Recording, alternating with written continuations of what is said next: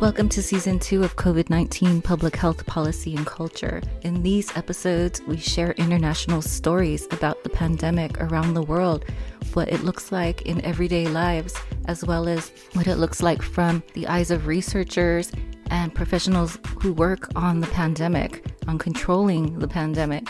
This podcast is designed for information to be translatable. This podcast is designed to translate information from epidemiologists, emergency medical professionals, and those who do work on the front lines with the pandemic firsthand in everyday living and what it looks like in everyday family culture as an individual just living on planet Earth during this time. In these episodes, you will learn more about the pandemic and how to protect yourselves and others during this historic moment.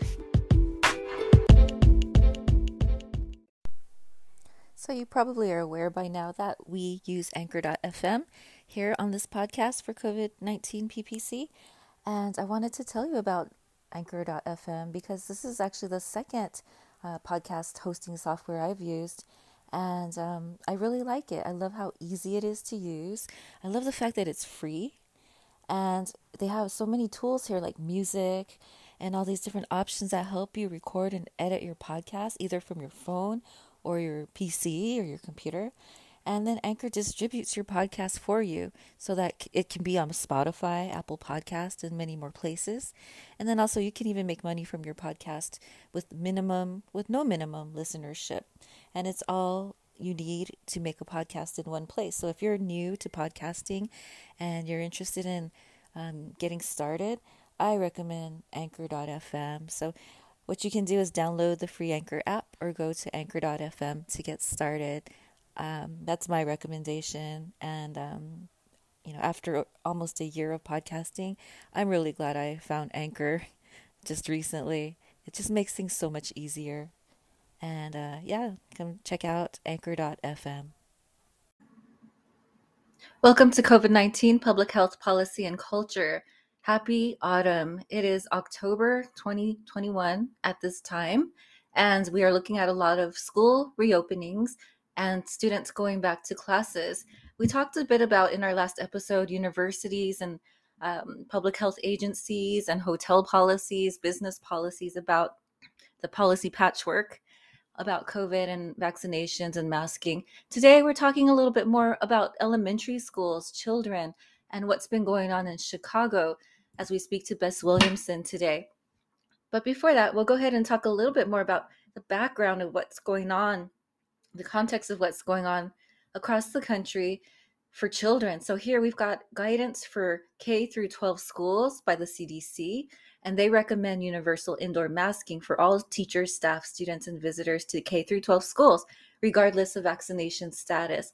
But they do also say that children should return to full-time in-person learning in the fall with layered strategies in place, layered prevention strategies. So that's what CDC is saying in terms of school guidance, school guidelines.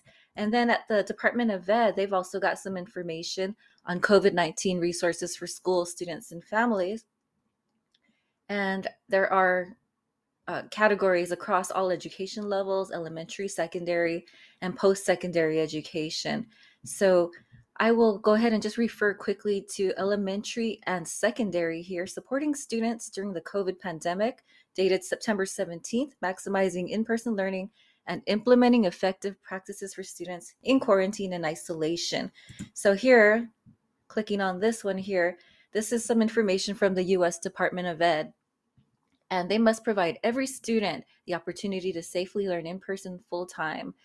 And abrupt shifts to remote learning have affected students, negatively impacting their well-being and academic achievement. And they have also exacerbated racial, socioeconomic, and other educational inequities.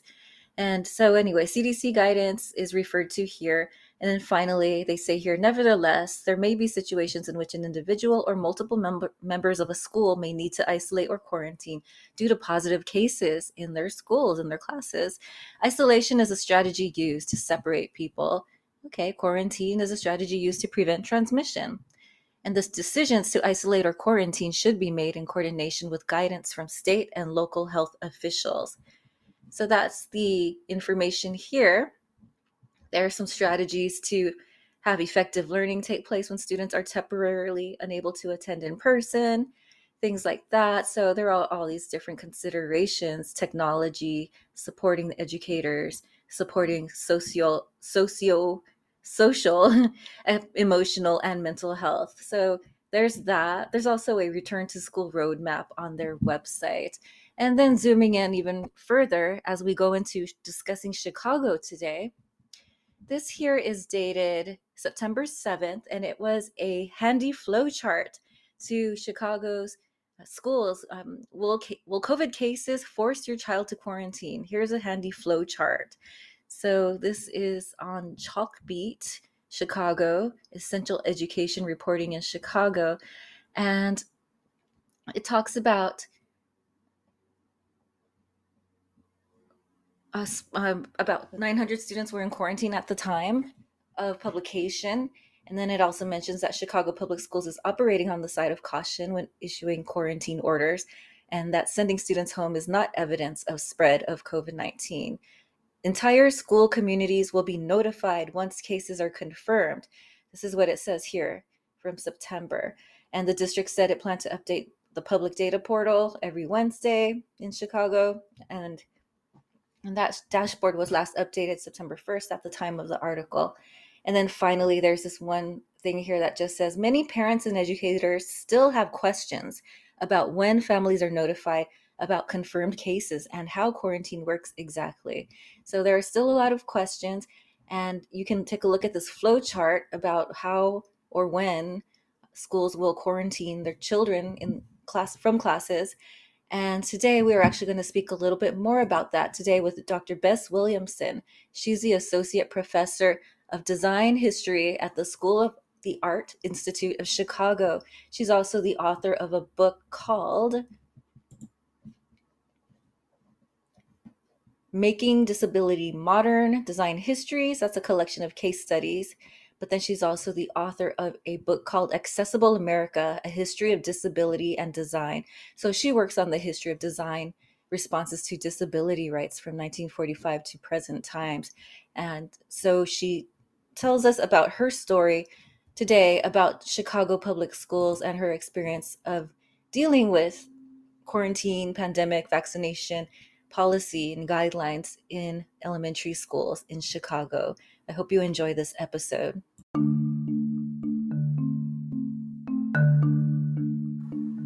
We are at a crucial time in public health with the global crises of the pandemic in addition to climate change. This is our moment as public health professionals, academics, and entrepreneurs to work together collectively to consider solutions and perceive creative ways to work through these major challenges, these wicked problems that we're facing around the world. I encourage you to visit us at publichealthpodcasters.com to learn more about how podcasting can be leveraged to improve public health, health equity, and to support communities building diverse infrastructure in community, global, and environmental health. Again, visit us at publichealthpodcasters.com and learn more about our membership opportunity.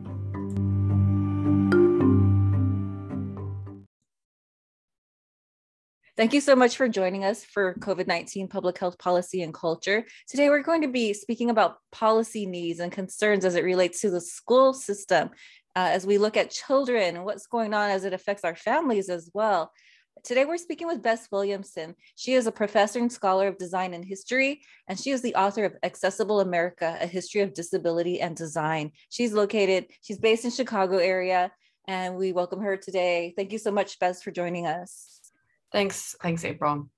And I'm an associate professor of art history, theory, and criticism at the School of the Art Institute of Chicago.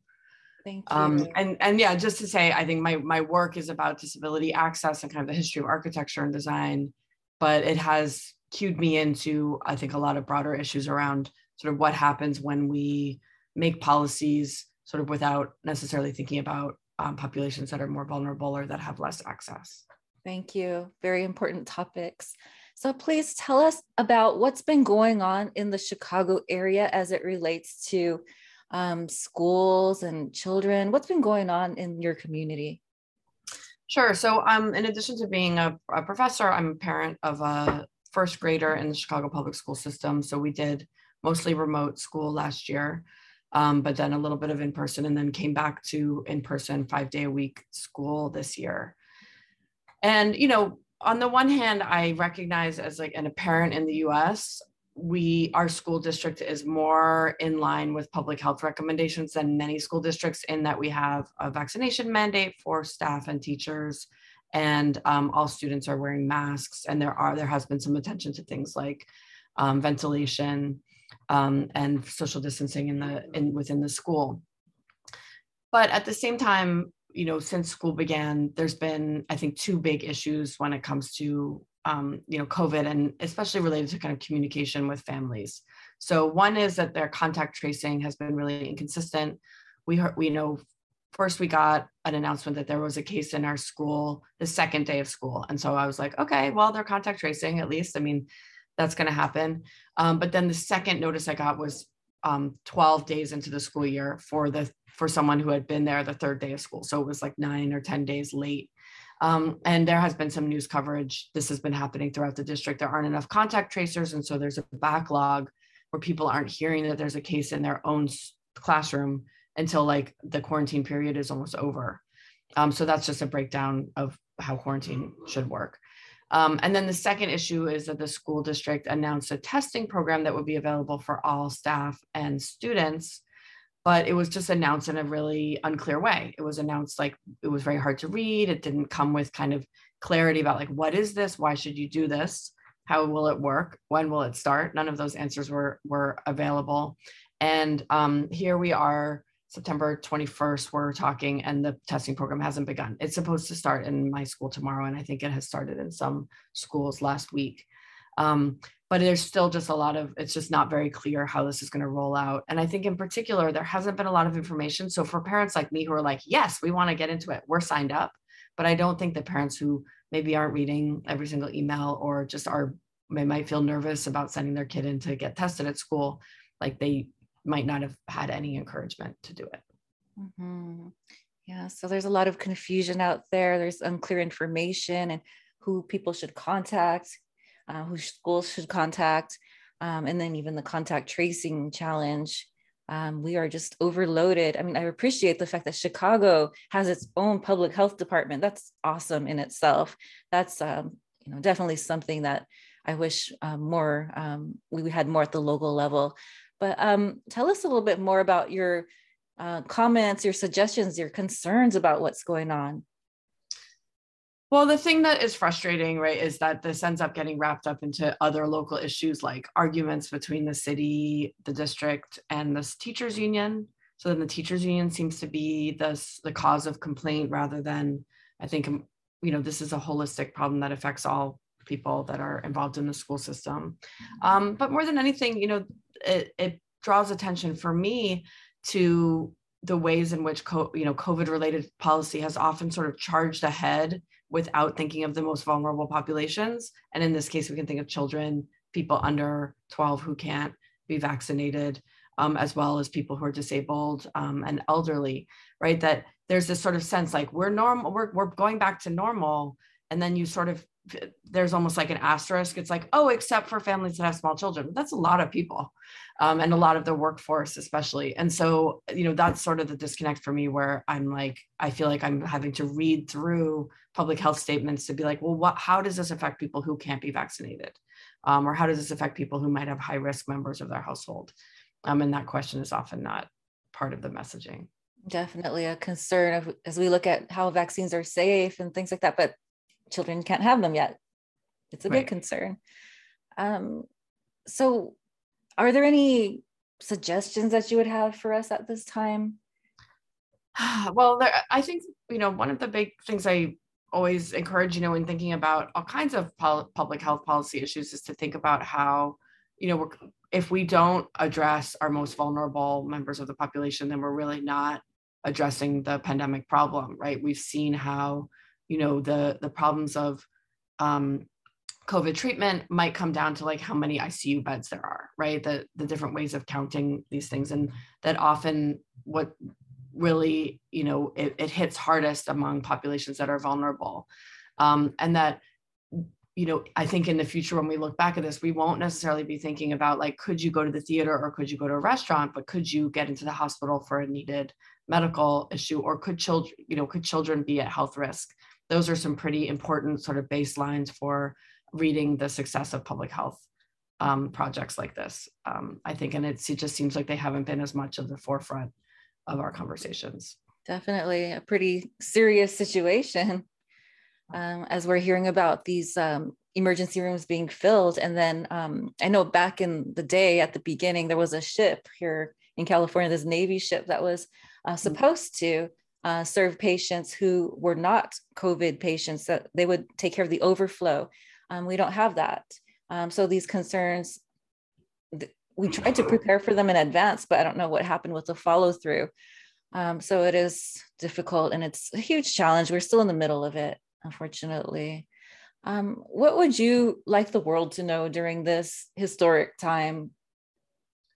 Well, again, I think one of the big issues I think about is like COVID doesn't affect just one person's body, but we're much more aware, I think, of the way that it's a community concern, right? Because it's whether you live in a household where you're concerned about protecting, vulnerable members, or just being aware that you're, protecting your own health affects other people's health because you might be communicating a disease, even if your case is not that severe.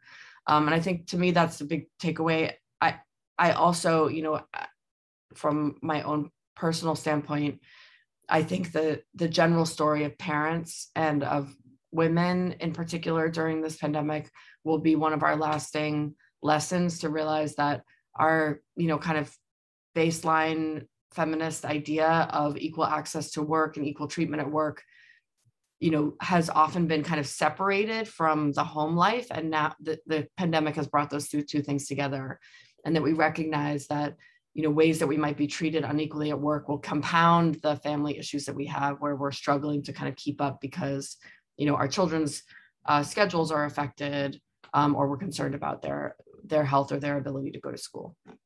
Thank you for bringing up that important topic. We're so interconnected around the world, and then how the pandemic does highlight, and I don't want to say exacerbate, but it kind of does highlight and exacerbate the fact that we do have these gender differences and inequities still happening comparatively, even across the world.